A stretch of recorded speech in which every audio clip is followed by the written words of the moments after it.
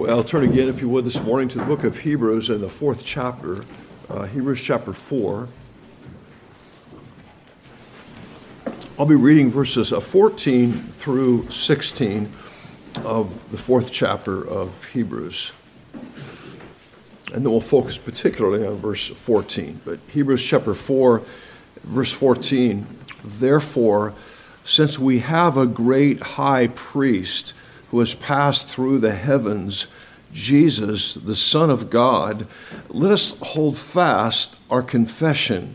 For we do not have a high priest who cannot sympathize with our weaknesses, but one who has been tempted in all things as we are, yet without sin. Therefore, let us draw near with confidence to the throne of grace, so that we may receive mercy and find grace to help in time of need." And let us pray. Father, again, we come before Thee. We thank You for all of Your holy revelation that helps us in our thinking process about Your character and Your ways and the salvation that is found in Your Son. And this morning, as we draw our attention to this specific aspect of Your revelation, I would pray again for the help of Your Holy Spirit and reliance on Your Holy Spirit to bring forth Your precious word in a way that is honoring to Thee, that reflects Your character and Your purposes, and especially the character of Your Holy Son. And I pray that You would give each of us clarity of thought, give us understanding, and might it be enlightening to our minds, and might it increase our devotedness to Thy Son, and increase our confidence and reliance upon Him in the midst of the times within which we live. So I thank You for the privilege we've already enjoyed of just praising Thee and singing to Thee, and now just pray for Your help as we look to Your holy word. And we ask these things in Jesus' name. Amen. Well, as we move from verse 13 to this little section, verses 14 to 16, our minds are again drawn to Christ as a great high priest. First mentioned back in chapter 2 and verse 17, where there His mercy is brought out as it relates to His high priestly ministry. His mercy is brought out as it relates to His high priestly ministry, as well as His work on the cross in that capacity as a propitiation or satisfaction for our sins. And also mention is made of Him as a high priest of our confession in chapter 3 and verse 1. And I thought Robert Martin kind of had a helpful statement in terms of the flow of thought here. He indicates that there's an encouragement here to those who are persevering in entering God's rest. These verses, of course, are transitional, that is verses 14 to 16, reintroducing the theme of Christ's priesthood and anticipating what will follow. The actual comparison with the Old Covenant priesthood begins in chapter 5. Peter O'Brien calls this a hinge passage. Our short passage, therefore, serves as the conclusion of one section and the introduction of the next, the great central exposition of the high priesthood of Christ. And another, a bit more on the immediate context, F.F. Bruce says, with admonition is coupled positive encouragement. Jesus has already been presented to the readers as a merciful and faithful high priest, and they are now shown how He is the one with whom they can receive all the strength they need to maintain their confession and resist the temptation to go and fall back. And William Lane adds the fearful prospect of judgment. And when he says the fearful prospect of judgment, I think he's talking especially about verse 13, where it says there's no creature hidden from His sight. All things are open and laid bare to the eyes of Him with whom we have to do. So he says the fearful prospect of judgment that is held out to the community is balanced by the reminder of the high priestly ministry of Jesus in the heavenly sanctuary. As Luther puts it a bit more succinctly, he says, after terrifying us, the apostle now comforts us, and moving from verse 13 to verse 14. So the great emphasis in verse 14 in terms of an injunction is let us hold fast our confession. So this morning we want to focus our attention on our Lord's ministry as high priest, and here it's motivation to put into practice the spiritual directive, let us hold fast our confession. So in particular, we want to take note of three aspects of our Lord's ministry as a great high priest, our great high priest, and then it's followed by these words, and we'll take a moment and look at those then. Let us hold fast our confession. So in the first place, I would have you notice the superiority of our Lord's ministry as a high priest. And here I'm thinking especially of the words that begin the text, since we have a great high priest. That's a glorious spiritual reality that's true of all Christians. We have such a great high priest. And that's the reality that we want to have our souls affected with this morning. One put it that the adjective great sets the tone for the verse. Everything in this description is used to emphasize the immediate superiority of this high priest. Now keep in mind, at least my understanding of the text, is that the purpose of this description of our Lord's superiority as high priest, it's calculated to deepen our motivation to hold fast our confession. B.F. Westcott wrote, the simple fact that we have a high priest is stated first, and then his character and position are described. The description of him as a great high priest is emphatic. The adjective great here means remarkable or out of the ordinary in degree, magnitude, or effect. Just some other uses here. I won't proliferate quotes here, but it's used of men in high positions in Matthew 20:25.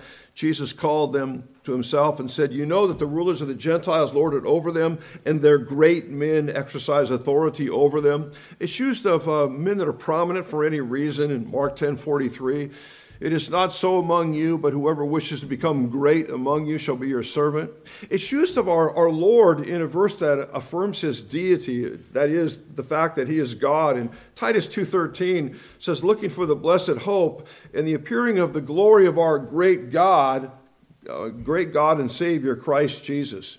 Now, in this text, the outstanding demonstration of his greatness is his transcendence. He passed through the heavens, and we'll develop that theme a bit more under the second main point. However, under this heading, in the broader witness of Hebrews, there are two factors that facilitate, I think, a greater appreciation for our Lord's greatness. And the first one is this: his greatness is brought out by the clear statement of his intrinsic excellency. William Lane says in the description of Jesus as a great high priest, the term is a qualification of excellence. And you might recall this letter begins by placarding that reality before our minds and our thinking.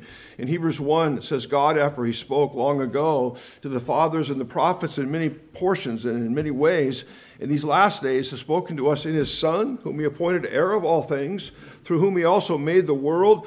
And then it says he is the radiance of his glory, the exact representation of his nature, upholds all things by the word of his power. When he had made purification of sins, he sat down at the right hand of the majesty on high. So his greatness is seen here in the excellency of his person by these kinds of descriptions. He's the radiance of his glory. He's the exact representation of his nature. His greatness is also brought out by the fact that he's heir of all things, by his power that he made the world, upholds all things by the word of his power.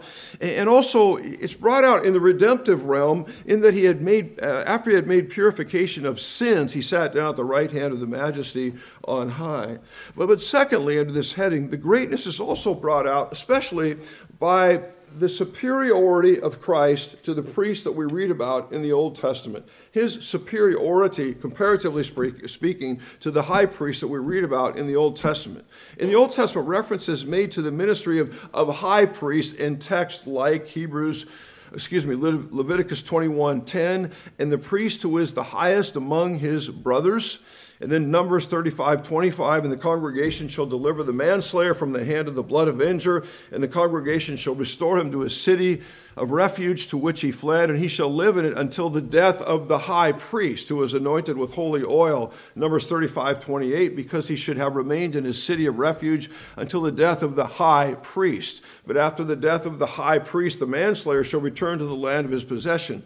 And in Haggai 1:1, in the second year of Darius the king, on the first day of the 6th month, the word of the Lord came to the prophet Haggai, to Zerubbabel the son of Shealtiel, governor of Judah, and to Joshua the son of Jehozadak, the high priest, saying. Now, in contrast to the Old Testament, Jesus is referred to as the great high priest.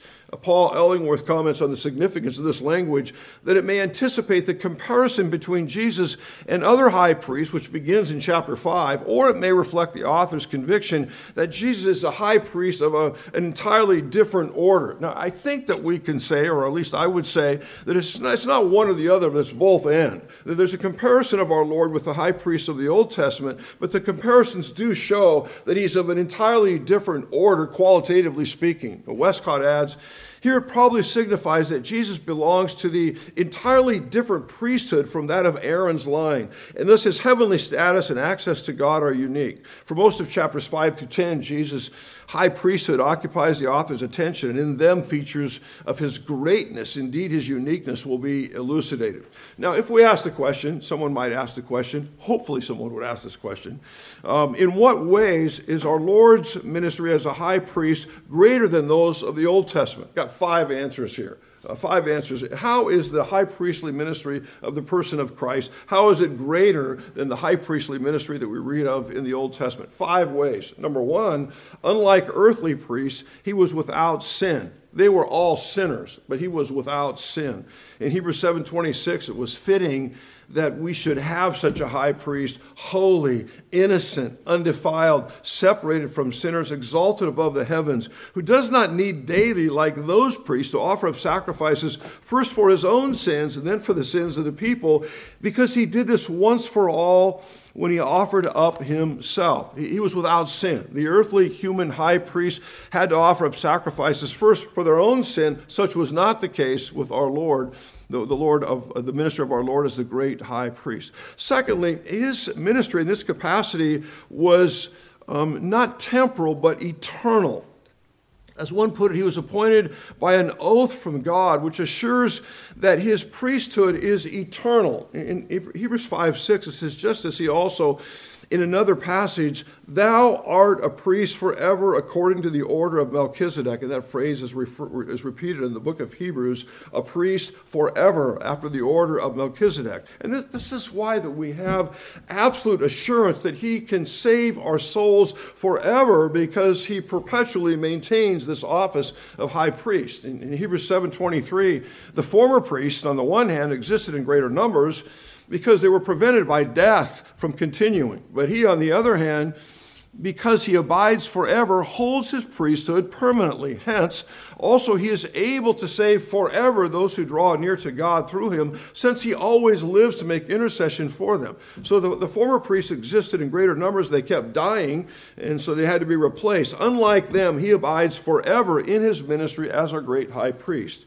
So he's able to save forever those who draw near to him in faith, those who completely rely upon him and his sacrificial death in their behalf. Well, thirdly, his offering is made in the context of a better covenant, We read in Hebrews chapter 8 and verse 7, for if that first covenant had been faultless, there would have been no occasion sought for a second. For finding fault with them, he says, behold, days are coming, says the Lord, when I will effect a new covenant with the house of Israel and with the house of Judah, not like the covenant which I made with their fathers on the day when I took them by the hand to lead them out of the land of Egypt. They did not continue in my covenant, and I did not care for them, says the Lord. For this is the covenant I will make with the house of Israel. After those days, says the Lord, I will put my laws into their minds. These are features of the new covenant. I will write them upon their hearts. I will be their God, and they shall be my people. And they shall not teach everyone his fellow citizen, and everyone his brother, saying, know the Lord, for all shall know me, from the least to the greatest of them. And I will be merciful to their iniquities, and I will remember their sins no more. When he said a new covenant, he made the first obsolete. Whatever is becoming obsolete is growing old and is ready to disappear. Number 4, his offering as a high priest is made with superior blood. Superior blood. His sacrifice was effectual and efficacious because it's not the blood of goats and rams, but as the scripture says, it was precious blood, as of a lamb unblemished, the blood of Christ. And in Hebrews 9:13, it says, for if the blood of goats and bulls and the ashes of a heifer, sprinkling those who have been defiled, sanctified for the cleansing of the flesh, how much more the blood of Christ, who through the eternal Spirit offered himself without blemish to God, cleanse your conscience from dead works to serve the living God. And then a fifth way which his high priestly ministry is superior to that of those in the Old Testament, is his offering was once for all, never to be repeated. Once for all, never to be repeated. We read Hebrews 7:26. It was fitting that we should have such a high priest, holy, innocent, undefiled, separated from sinners, exalted above the heavens. Verse 27, who does not need daily, like those high priests, to offer up sacrifices, first for his own sins, then for the sins of the people. He did this once for all when he offered up himself. For the law appoints men as high priests who are weak, but the word of the oath, which came after the law, appoints a son made perfect forever. So in the first place, we see the superiority of our Lord as the great high priest. And this superiority resides in part in the excellency of his person and also with his comparison to the high priestly ministry of those in the Old Testament. Well, a second aspect of our Lord's ministry and his relationship to being a great high priest, and we've noted this already, but it's his transcendence. His transcendence. And we read here that we have a high priest who has passed through the heavens. As one put it, the author may have believed that heaven had a number of levels. Remember in 2 Corinthians 12:2, where the Apostle Paul talks about being caught up to the third heaven. So the author may have believed that heaven had a number of levels, but here nothing is said of them or of Jesus' celestial journey. Instead, the emphasis falls on Christ's exalted status. In other words, the emphasis of this particular text is not on levels or realms of heaven, but the emphasis is on the exalted status of Christ in heaven. One said this high priest is so great because he's gone through the heavens and sat down at the right hand of God. Just as the Aaronic high priest went through the veil into the earthly most holy place, so Christ has entered into the very presence of God in heaven itself. And now this reality has already been brought out in the book of Hebrews. His exaltation to the right hand of God the Father in chapter 1 and verse 3, it says, when he made purification of sins, he sat down at the right hand of the majesty on high. And also in verse 13 of chapter 1, to which of the angels has he ever said, sit at my right hand until I make thine enemies a footstool for thy feet? This is glorious, I think, at least for two reasons. Number one, it assures our souls that we have ongoing access to the gracious presence of God. The ongoing ministry of the person of Christ at God's right hand assures our souls that we always have access to the gracious presence of God the Father. One wrote, who has gone through translates a Greek participle and signifies the continuing validity of Christ having entered God's presence. The access to the Father that he has obtained is a present, continuing reality for his people. That's why we have boldness to approach the throne of grace, because Christ is always there, always at the right hand of God, always making intercession for us. So we have continued access to God the Father, the gracious presence of God the Father through prayer. Well, then, secondly, it assures our souls that because of our union with Christ, we will indeed enter that rest, rest being the place where there's joy and adoration and the worship and the knowledge of the being of God. Jesus' high priestly ministry is the guarantee that God's people will celebrate the Sabbath. Well, then in the third place, I would have you note here our Lord's unique and exclusive qualification for fulfilling this role as a high priest, his unique qualification. You'll notice here the one who has passed through the heavens is further identified as Jesus, the Son of God. Now, we can observe here two or three things. Number one, the name Jesus especially draws our attention to the earthly ministry of our Lord. She shall bring forth a son, thou shalt call his name Jesus. In Hebrews, it's his earthly ministry, it's his humanity, but it's especially connected with his sacrificial death on the cross in behalf of the people whom the Father has given to him. A text that was read a few moments ago by Uriah, Hebrews 2:17, therefore he had to be made like his brethren in all things, that he might become a merciful and faithful high priest in things pertaining to God to make satisfaction or to make propitiation for the sins of the people. So he had to be made like his brethren, with the exception of sin, that is full identification with our humanity. And the purpose for this full identification was so that he would become a faithful and merciful high priest. And his great function, one great function in this role, that is solidarity with our humanity, was to take their place on the cross and make satisfaction for their sins. In Hebrews 10:19, it says, "Since therefore, brethren, we have confidence to enter the holy place by the blood of Jesus, by a new and living way, which he inaugurated for us through the veil, that is, his flesh." And again in chapter 12 and verse 1, "Therefore, since we have so great a cloud of witnesses surrounding us, let us also lay aside every weight and the sin which easily besets us, and let us run with endurance the race that is set before us, fixing our eyes on Jesus, the author and perfecter of faith, who for the joy set before him endured the cross, despising the shame, and sat down at the right hand of the throne of God." So here's humanity is set before us as a great incentive to persevere in the living of the Christian life, especially as we contemplate his work on the cross. And it includes the shame that he was subjected to in effecting the salvation of our souls, but now he's exalted at the right hand of God the Father. Well, then secondly, he's referred to as not only Jesus, but the Son of God. In Hebrews chapter 1 and verse 5, this is a title of honor and dignity. "For to which of the angels did he," that is God the Father, "did he ever say, 'Thou art my son, today I have begotten thee, and again I will be a father to him, and he shall be a son to me'?" But then in Hebrews 1:8, there's a clear ascription of deity to his person. This title draws our attention to his deity, the fact that he is God. Hebrews 1:8, "But of the Son," he says, "Thy throne, O God, is forever and ever, and the righteous scepter is the scepter of his kingdom." So it's a title of deity that ensures his glorious kingdom will endure forever and ever. And it's a title that's attributed to him here by the Father. And it's not a reality like, I hope one day he lives up to this name, but rather it's a recognition of who he is, and what he always has meant. B.F. Westcott noted that the two titles are placed side by side in order to suggest the two natures of the Lord, which include the assurance of sympathy and power. Sympathy connected with his humanity, power connected with his deity. Sympathy commensurate with his humanity, his full identification with the struggles and temptations that we go through in this world. There's a real empathy with the afflictions and difficulties one faces in this fallen and sinful world. Then power that's indicative of his being as the eternal Son of God. That assures our souls of the absolute success of his purposes for his people.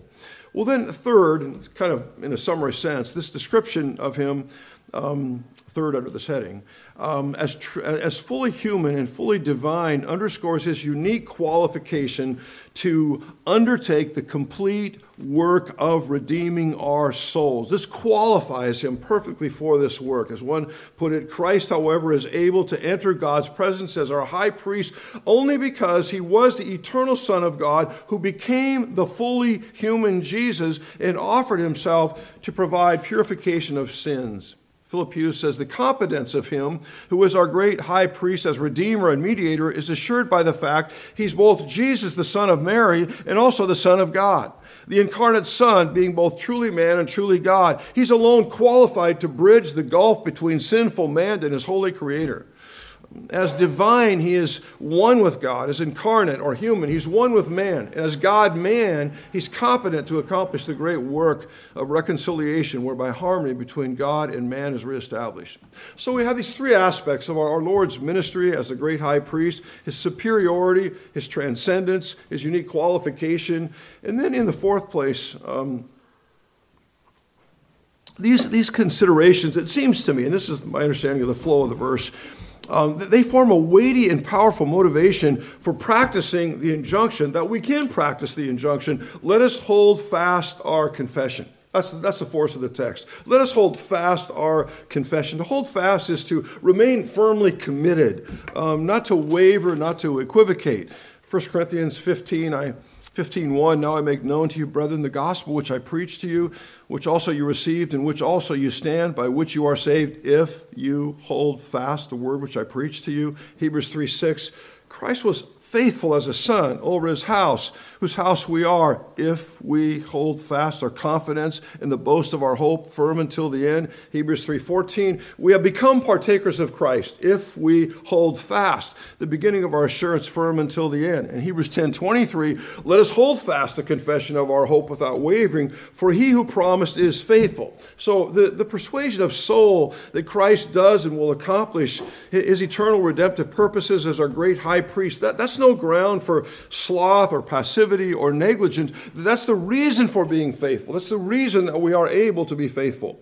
One says, in saying hold fast, and the writer urges tenacious endurance in Christian profession. And by the way, the term confession here refers not to the creed or a doctrinal statement. It refers to our profession of faith in Christ, especially the fact that he is the Son of God. What we're tenaciously holding on to is our profession of faith in Christ, and especially as it relates to the fact that he is truly the Son of God. He truly possesses all of the attributes of deity. He is fully God. We stay firmly committed to that reality. That's what we hold on to. That's the thought of confession here. This is important, I think, in at least two respects. Number one, this language helps us to understand the nature of the Christian life. That there's always opposition. The need to hold fast is because there's always forces that are at work to undermine our commitment to Christ, our love for Christ, our delight in the glory of his being. The Puritan John Owen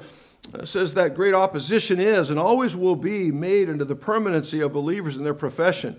He goes on, he says, lay hold of a thing and to retain it with all of our might, as if we were ready every moment to be taken from us with a violent and strong hand. It's to keep a thing as a man keeps his treasure when it is ready to be seized on by thieves and robbers. This argues great opposition and no small hazard thereon ensuing. Profession, that is profession of faith and trust in Christ, will be assaulted and pressed by all manner of hazardous and dangerous oppositions.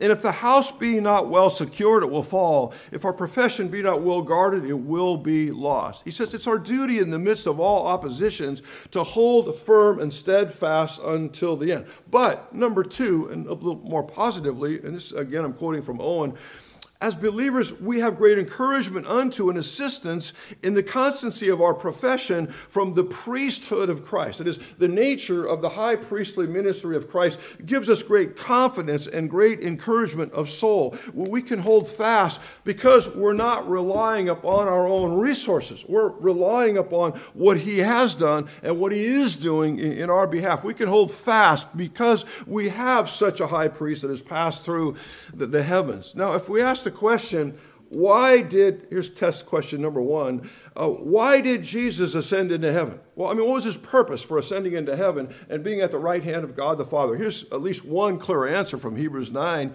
Christ did not enter a holy place made with hands, a mere copy of the true one, but into heaven itself, now to appear in the presence of God for us. Why did he ascend to the right hand of God the Father? To appear in the presence of God for us. That is to say, to appear in the presence of God for all the people whom the Father has given him, for all the people that he has purchased with his own blood. That's why he went there. Now, if we ask the question, he appears there, what is he doing? Well, at least one clear biblical answer. He prays for us. He ever lives to make intercession for us. He appears there, and now he is praying for us. The next question is, what is he praying? What is the content of his prayer? I know what I pray for myself at times. You probably know what you pray for yourself at times. Is Christ praying the same thing at the right hand of God the Father that you're praying and that I'm praying for myself? Maybe. It just depends on what you're praying for yourself. But here it is. And here I believe that his words to Simon Peter in Luke 22 are an index for knowing what his prayer is for all believers. He said, Simon, Simon, behold, Satan has demanded permission to sift you like wheat. But I have prayed for you that your faith may not fail you. That's the content of his prayer. I'm praying that your faith may not fail. So what I'm saying is we have great encouragement to hold fast our confession because we have a high priest who's passed through the heavens, who's at the right hand of God the Father for us. He's appeared there and he's interceding perpetually for us that our faith may not fail. And we may conclude his prayers are always effectual. They always receive their answers. He's praying that all whom the Father has given him would be faithful until the end. And that is true for you and I. It's to the good of our own souls. Well, let's pray, shall we? Father, we do thank you that we have such a great high priest, and we have such encouragement to hold fast our confession and pray that you would increase our delight in him, our devotedness to him, our communion with him, our commitment to him. And I pray you would take these considerations that we have interacted with and apply them to our own souls.